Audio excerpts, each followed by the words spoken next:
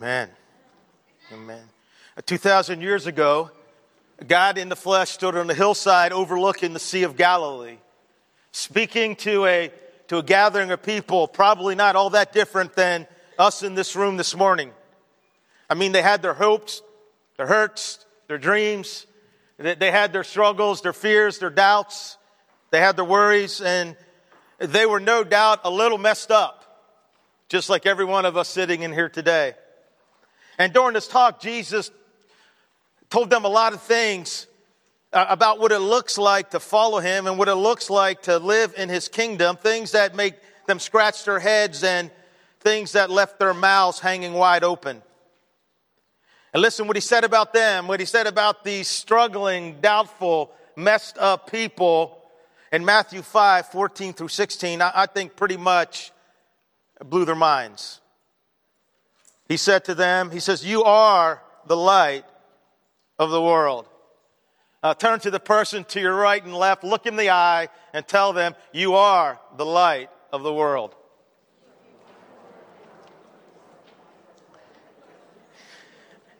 Now, if you're married and you want to win some points, guys, you may want to say, "You are the light of my world," right? That could win you some points, right? You are the light of the world. A town built on a hill cannot be hidden. Neither do people light a lamp and put it under a bowl. Instead, they put it on a stand, and it gives light to everyone in the house. In the same way, let your light shine before others, that they may see your good deeds and glorify your Father in heaven. Heavenly Father, we humbly come before you.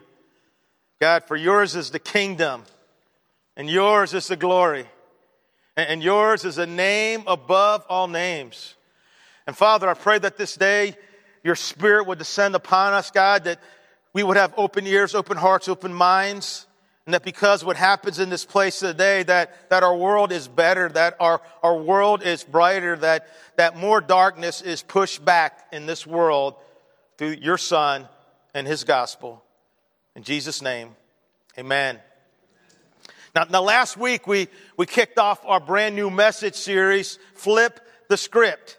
It's about the lies we believe and the truths that can set us free. And remember, flipping the script, it's about turning a circumstance around. It's about embracing a new mindset. It's about doing the unexpected. It's about changing your story. It's about letting God's truth, God's scripture, become the script for your life. And the premise of the series is that you and I have an enemy that has one goal for your life in mind: to steal, to kill, and to destroy the abundant and full life that Jesus won for you on the cross. And listen, his most effective strategy in accomplishing this is by telling us lies. And here's the deal. If we believe a lie, we give it the same power in our life as if it were true, even though it's not. Now, last Sunday we talked about how this truth is lived out in some pretty insignificant things in our lives, like carrots will improve your vision. Wounds need to breathe in order to heal. You need to wait 30 minutes after eating before you jump into the pool again. Now, none of these are true. Yet many of us have believed them and therefore live by them. We eat carrots, we let our wounds breathe, and we wait 30 minutes before we jump back into the pool. In fact, I was FaceTiming with my son John this week, and where I was talking about the message, and when I mentioned about the lie about wounds needing to breathe to heal, he goes, "That's not true." Who did he hear that from? Me? Who would I hear that from? My mom. Right? I said, no, let them things breathe. And it's kind of interesting that on Sunday in the paper, Ginger Ainge brought this to me, that the comic strip was this. I've never heard of pearls before swine, except in the Bible. But what are you guys doing? Exploring all the things our moms told us that aren't true. Like sitting too close to the TV ruins your eyesight. Not true. And that you have to wait a half hour after you eat to swim. Not true. How if you make a face, it can stay that way. Not true. That if you swallow your gum, it stays in your stomach for 7 years. Not true. That running with scissors is dangerous. Not true. And then I think he fell and got poked with the scissors. Hey, maybe that one is true. And don't try that at home. And here's the bottom line, and I hope you're listening because it's really important. The lies you believe have the power to determine the story that you live. And the sad truth is that far too many people are living the wrong story. Maybe that's you. Because they keep reading from the wrong script, accepting lies as the truth. Like the lie we flipped the script on last week. That you don't have what it takes. A lie that your enemy feeds you and communicates to you through your critics, through your circumstances, and through your comparisons. And how do you flip the script on this lie? As with every other lie your enemy tells, with Scripture, just like Jesus did in Luke chapter 4. Jesus does battle with the evil one in the wilderness. He lies to him 3 times. He tells Jesus, you are what you do. You are what you have. You are what other people think of you. And Jesus flipped the script with Scripture. He says, man does not live on bread alone. You should worship the Lord your God only. Do not put the Lord your God to the test. Each time Jesus flipped the enemy's lies with Scripture. Understand, Scripture is your script cure. And that's why you need to read it. That's why you need to read the Bible. And here's a statement that's true. I stood on my Facebook this week. You'll never be able to play out your role in God's redemptive story if you are spending little, if any, time reading His Word. See, God has a role He wants you to play, but if you're not in the script, you will never play out that role. Get it? Good. And the scripture that flips the script and sets you free from the lie that you do not have what it takes is Ephesians 2:10. For we are God's masterpiece, created in Christ Jesus to do good works, which God prepared in advance for us to do. Repeat after me. I am God's workmanship. Created in Christ Jesus. I am God's workmanship. Created in Christ Jesus. To do good works. Which God prepared in advance for me to do. And so the next time your enemy tries to get you to believe the lie that you do not have what it takes through your critics, your circumstances, or through comparison, simply smile and say, yeah, that may be true. But in Christ Jesus, I do. It may be true. I don't have what it takes. But in Christ Jesus, I do have what it takes. If you missed last week's message, I'd encourage you to check it out online. It was really important. And this week, we're going to learn how to flip the script on another lie of your enemy. It's a lie in the script that he has consistently been feeding Jesus' followers throughout the centuries. And this is the lie. You can't really make a difference. You ever believe that? Are you believing that now? And why would our enemy want you and I to believe this lie, that you can't make a difference? Why? Because he loves to keep us on the sidelines. You see, he's terrified of Jesus' followers actually engaging their world with the love of Christ and making it a better place. Understand, he loves injustice. He loves to see hurting people, broken people, captive people, hopeless people stay that way. He loves to see human needs go unmet. And listen, he knows that if he can get us to stay on the sidelines, he knows that if he can get us to believe this lie, well, more than likely not even try to make a difference. I mean, why even bother? The need is too great. The task is too large. The obstacles are too many. And our ability is too insignificant. So on the sidelines we stay. And therefore his darkness remains. And yet, both the pages of Scripture and of history are full of stories of people. Individual people who saw an injustice, who saw a need, who saw a pain, who left the sidelines, who walked between the chalk lines, who did something. And in doing that, they made a difference. Joseph stepped up and wound up feeding a nation through a 7-year famine. Moses stepped up and led his people out of slavery. Joshua stepped up and filled Moses' sandals and led his people into the promised land. David stepped into a valley and led his people into victory. Esther stepped into a throne room and she saved their people from genocide. This week I Googled the phrase, one person can make a difference, examples. And I found some really inspiring examples of people who saw a need, saw an injustice, and they developed this holy discontent. Because I can't live with this, not on my watch, and they did something. Nelson Mandela, born in South Africa in 1918, he fought a lifelong battle to end apartheid. It was the racial separation in South Africa. And this guy would spend 18 years in prison, and not a really fun prison, and twice he refused to be set free. All he had to do was say, I will no longer fight against apartheid. He's eventually released and becomes the president of South Africa. Rosa Parks. She was born in 1913 in Alabama.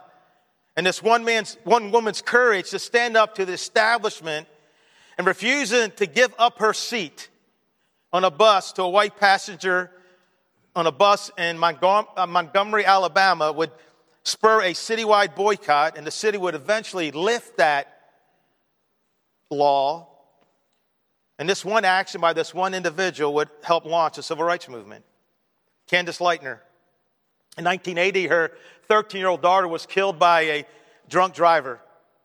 And in response, she formed an organization that most of us are well aware of, MAD, Mothers Against Drunk Driving.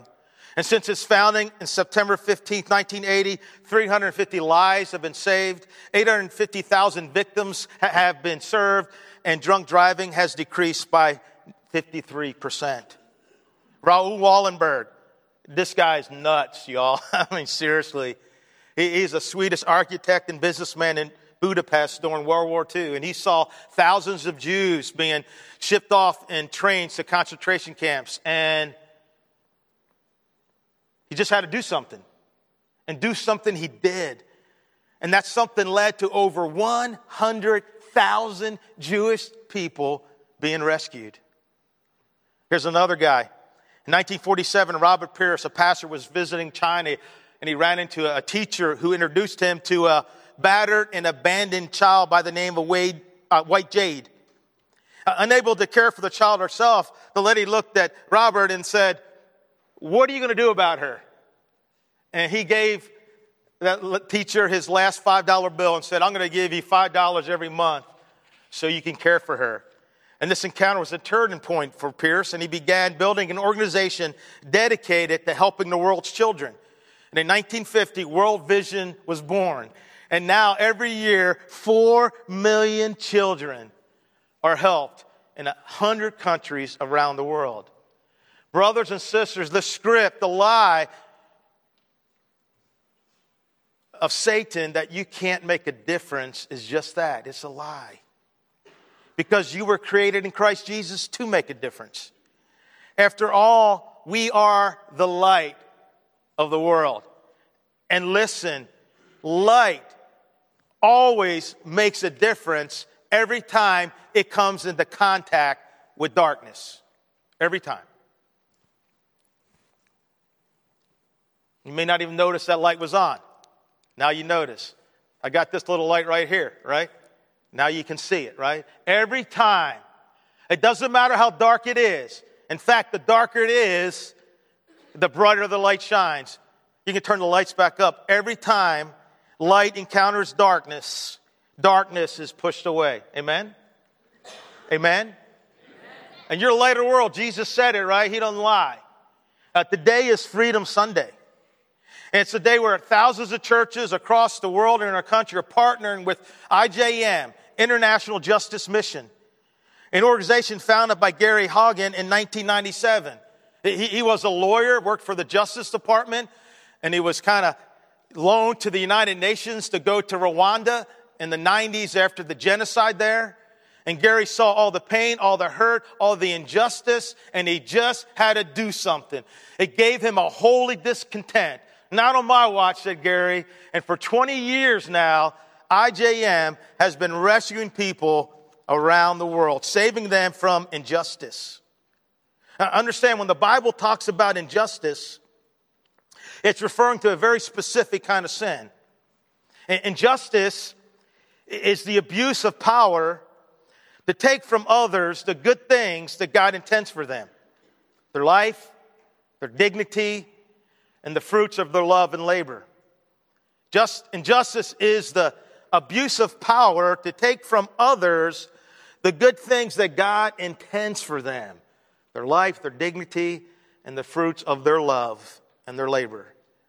The book of Ecclesiastes gives us a simple and painful picture of injustice. I observed all the oppression that takes place under the sun. I saw the tears of the oppressed with no one to comfort them. The oppressors have great power and their victims are helpless. This is a biblical picture of injustice. It's a picture of someone who has power oppressing someone who does not. It's a picture of someone who has taken from someone who has not. And we see this abuse of power in the second book of the Bible, the book of Exodus, when God's people spent 400 years in slavery. Exodus 1, beginning of verse 11, says, the Egyptians made the Israelites their slaves. They appointed brutal slave drivers over them, hoping to wear them down with crushing labor. The Egyptians worked the people of Israel without mercy. They made their lives bitter, forcing them to mix mortar and make bricks and to do all the work in the fields and all their hard labor. The Egyptians used them ruthlessly. Injustice is abuse of power, to take from others the good things that God intends for them, their life, their dignity, and the fruits of their love and labor. And of course, it's hard for us in America when we hear of slavery to not think of the 400-year-old stain that rests on Western civilization, when a transatlantic slave trade ripped approximately 15 million people from their homeland. And nearly 80%, I don't really know this, but nearly 80% went to the West Indies into South America. And you know, it would be great to be able to say, you know what, that what we read in Exodus and what we saw in our own history is just that, it's history, right? It would be great for us to live in a world that's different, to live in a world that is less brutal, that is more just, but that's not the case. You see, slavery is just as widespread or more widespread today than it was hundreds of years ago. Check out the following statistics. 46 million people are held in slavery today. 46 million is a population, is greater than the population of 158 countries in the world. 46 million people is more slaves than were trafficked during the 400 years of the slave trade. 3 times as much. More people are enslaved today than any time in history. And this one's really crazy. 46 million is the number of people living in Georgia, South Carolina, North Carolina, Virginia, Maryland, Delaware, New Hampshire, Maine, and Connecticut combined. That's crazy. Sex trafficking. Between 4.2 million and 11.6 million people are held in forced commercial sexual exploitation.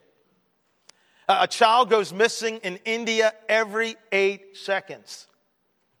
And nearly half are never found. Those numbers kind of take your breath away, don't they? And those numbers represent a real person, a real child.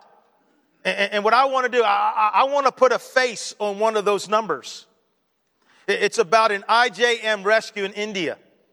Now, I would say the video is a PG video. You know, if you have a small child, you may want to step out.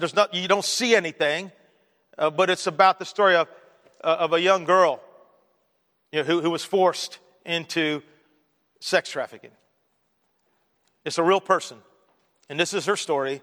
And again, if you have a small child, you may want to take them out, but I want to put a face on this for you and for me. Amen. Question: what do we do with this information? I mean, how should we respond to Shadna's story and the reality of millions of others suffering such injustice? Should we simply ignore it? You know, just turn the channel in our minds because it's just too uncomfortable to think about? Listen, the best place to start is to ask ourselves, how does God feel about this? How does God feel about injustice? And listen, when we look at Scripture, we find the answer to the question is pretty straightforward. God, He hates injustice. There's many verses I could read that speak to God's hatred of injustice. I just want to read a few. Deuteronomy 24, do not deprive the foreigner or fatherless of justice, or take the cloak of a widow as a pledge. Deuteronomy 27, cursed is anyone who denies justice to foreigners, orphans, or widows. And all the people reply, Amen. Psalm 97:2, dark clouds surround him. Righteousness and justice are the foundation of his throne. Isaiah 59, the Lord looked and was displeased to find there was no justice. He was amazed to see that no one intervened to help the oppressed. Wow. God, he hates injustice, and understand God's answer to injustice was and is Jesus. And again, a lot of scripture I could read. I'm just going to read two. Isaiah 9. For a child is born to us, a son is given to us. The government will rest on his shoulders, and he will be called Wonderful Counselor, Mighty God, Everlasting Father, Prince of Peace. His government and his peace will never end. He will rule with fairness and justice from the throne of his ancestor David for all eternity. The passionate commitment of the Lord of heaven's armies will make this happen. Yes, God's answer to injustice is Jesus, and that answer put on flesh 2,000 years ago. And in Luke chapter 4, Jesus makes it really clear what his work, what his mission was all about. Then Jesus returned to Galilee filled with the Holy Spirit's power. Reports about him spread quickly through the whole region. He taught regularly in the synagogues and was praised by everyone. When he came to the village of Nazareth, his boyhood home, he went as usual to the synagogue on the Sabbath and stood up to read the scriptures. A scroll of Isaiah the prophet was handed to him. He unrolled the scroll and found the place where this was written. The Spirit of the Lord is upon me, for he's anointed me to bring good news to the poor. He sent me to proclaim that captives will be released, that the blind will see, that the oppressed will be set free, and that the time of the Lord's favor has come.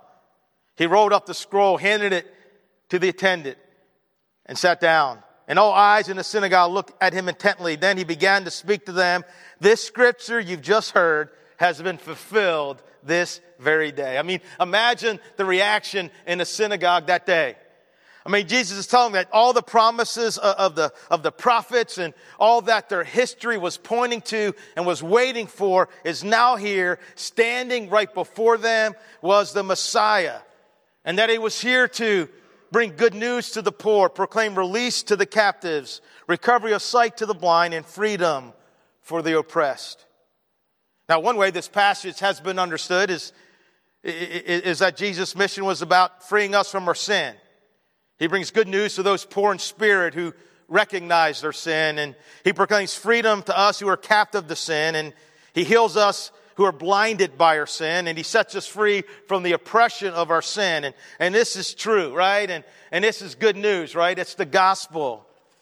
But when we stop there, we miss another important aspect of Jesus' proclamation, that his mission is not just to rescue people spiritually and offer spiritual freedom, but in a very real way, Jesus is declaring that he's offering freedom from all those who are in bondage physically, imprisoned by other people.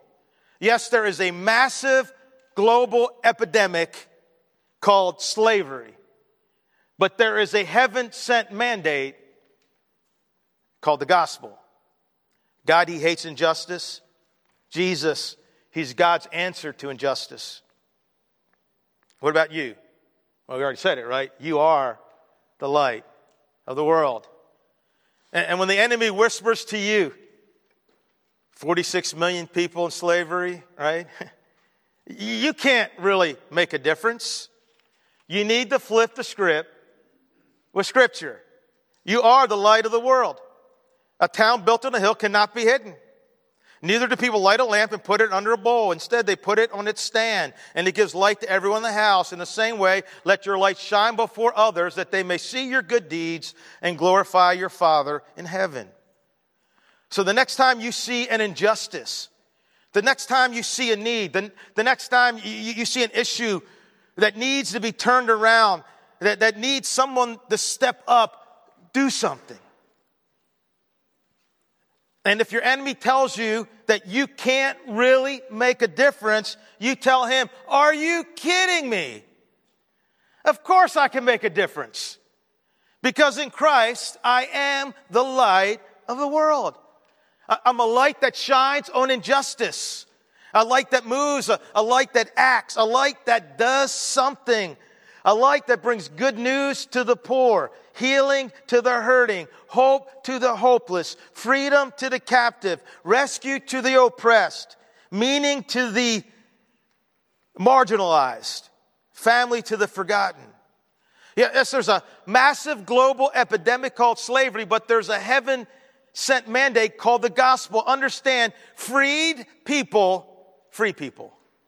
Loved people, love people. Found people, find people. Brothers and sisters, you are a freedom fighter. You are the light of the world. You are one who's called to raise your voice for the voiceless,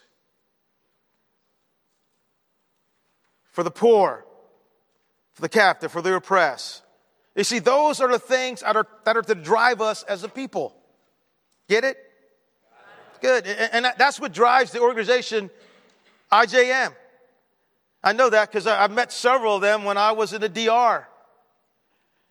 IJM consists of Christian lawyers and investigators and social workers and pastors and graphic designers, about every kind of job you can think of. And they work through 17 field offices throughout Africa, Latin America, South and Southeast Asia, preventing and rescuing and restoring. Our students went their headquarters in D.C. on Friday. And listen, they're not just seeing real freedom for individuals caught in slavery. They've rescued, since Gary was moved with that holy discontent to form IJM, they've rescued over 40,000 people from slavery. Amen? They've also seen real freedom in cities and countries. For example, in Cambodia, a country that used to be considered ground zero for the sex tourist industry.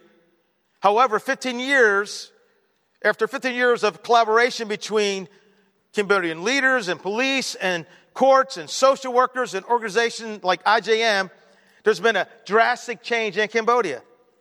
A 2015 study confirmed by IJM found that the prevalence of young minors in the largest commercial sex market in the country, which was estimated at one time as high as 30% of that young population, has virtually been eradicated to less than 1/10 of 1%.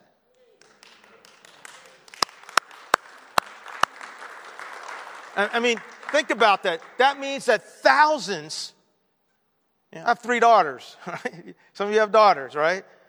You know daughters, you know young girls. We got a children's wing down there, right? That means that thousands of young girls and young boys will never experience this kind of thing in the first place. Every day we move closer to seeing slavery ended in our lifetime. From the perspective of the mission of Jesus, this is precisely what happens when the church stands up and answers the call that Jesus said in Luke chapter 4. It's a call to go after the lost sheep, to the forgotten, the least of these, to those kicked to the curb. It's a call to pursue a religion that God finds acceptable. If you claim to be religious but don't control your tongue, you're fooling yourself and your religion is worthless. Pure and genuine religion in the sight of God the Father means caring for the orphans and widows in their distress and refusing to let the world corrupt you. Brothers and sisters, you really can make a difference. You are the light of the world. And yes, there is a massive global epidemic called slavery, but there is a heaven-sent mandate called the gospel. Let's be a people who pushes back the darkness and helps bring an end to slavery in our lifetime. And listen, some exciting things are happening.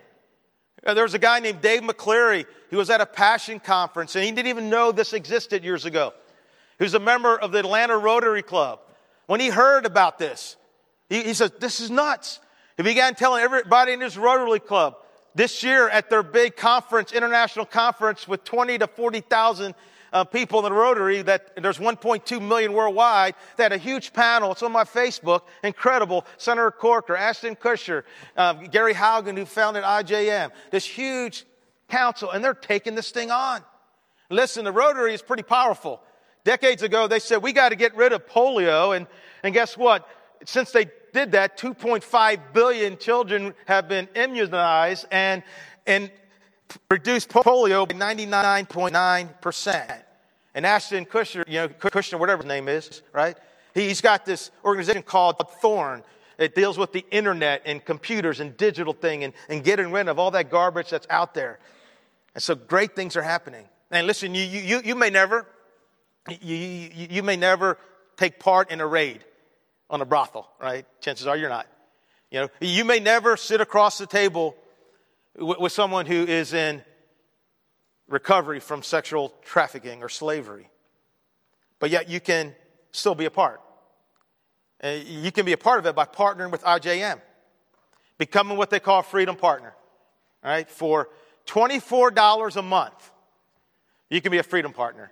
80 cents a day, right? You can join them in their fight to end slavery in our lifetime. IJM.org/FP. Imagine someday sitting with your grandchildren and having them ask you, Nana, Papa, G-Paw, Mimi, whatever they call you, where were you? Where were you when there was an epidemic of violence that was devastating the world's poor? Where were you when there were more slaves than any time in human history? Where were you when children, millions of them, were being trafficked into brick factories and sold as sex slaves? I don't know about you, but I want to be able to tell them and tell Jesus one day, where I was? I linked arms with other believers around the world, and I linked arms with an organization called International Justice Mission, and I did something. 80 cents a day, right? I think most of us can afford 80 cents a day to know that you're a part of ending slavery in our lifetime. Brothers and sisters, you really can make a difference. In fact, you were created in Jesus to make a difference. Because in Christ, you messed up you. And you're messed up. Amen? As I always say, this is a church, I'm a messed up pastor in a church full of messed up people. But as messed up we are, Jesus says that, hey, you are the light of the world. You can make a difference. And understand, if you see, or God has already shown you an injustice, an unmet need, some hurting, hopeless, broken, poor, captive people, if God has shown you something that is not as it should or could be in the world, in this community, in our city, maybe even in your family, in your workplace, in your school, and something that needs to be made right, it just gets in your gut, right? It gets stuck in your craw, right? And it creates this holy discontent that I got to do something about it.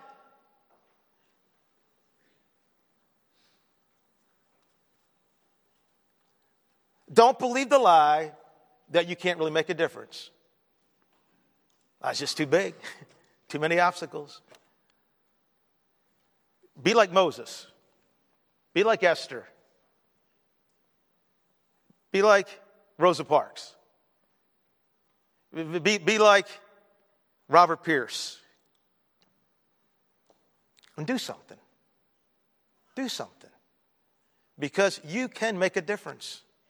And if God has put a holy discontent for something in this world that's not right and that is dark, do something. Do something. Do not believe the lie that you can't really make a difference. Because you can. In Christ you can. Amen? Would you stand and pray with me? Jesus, we thank you for this time. We thank you for the freedom that we have. We thank you that in Christ that we're no longer slaves, that we're not slaves to our sin. We're not slaves to the threats of the enemy, Lord. We're not slaves to fear or doubt. And God, I pray that you would help us to know, Lord, that there's so much in our world that's not right. There's so much injustice and darkness everywhere.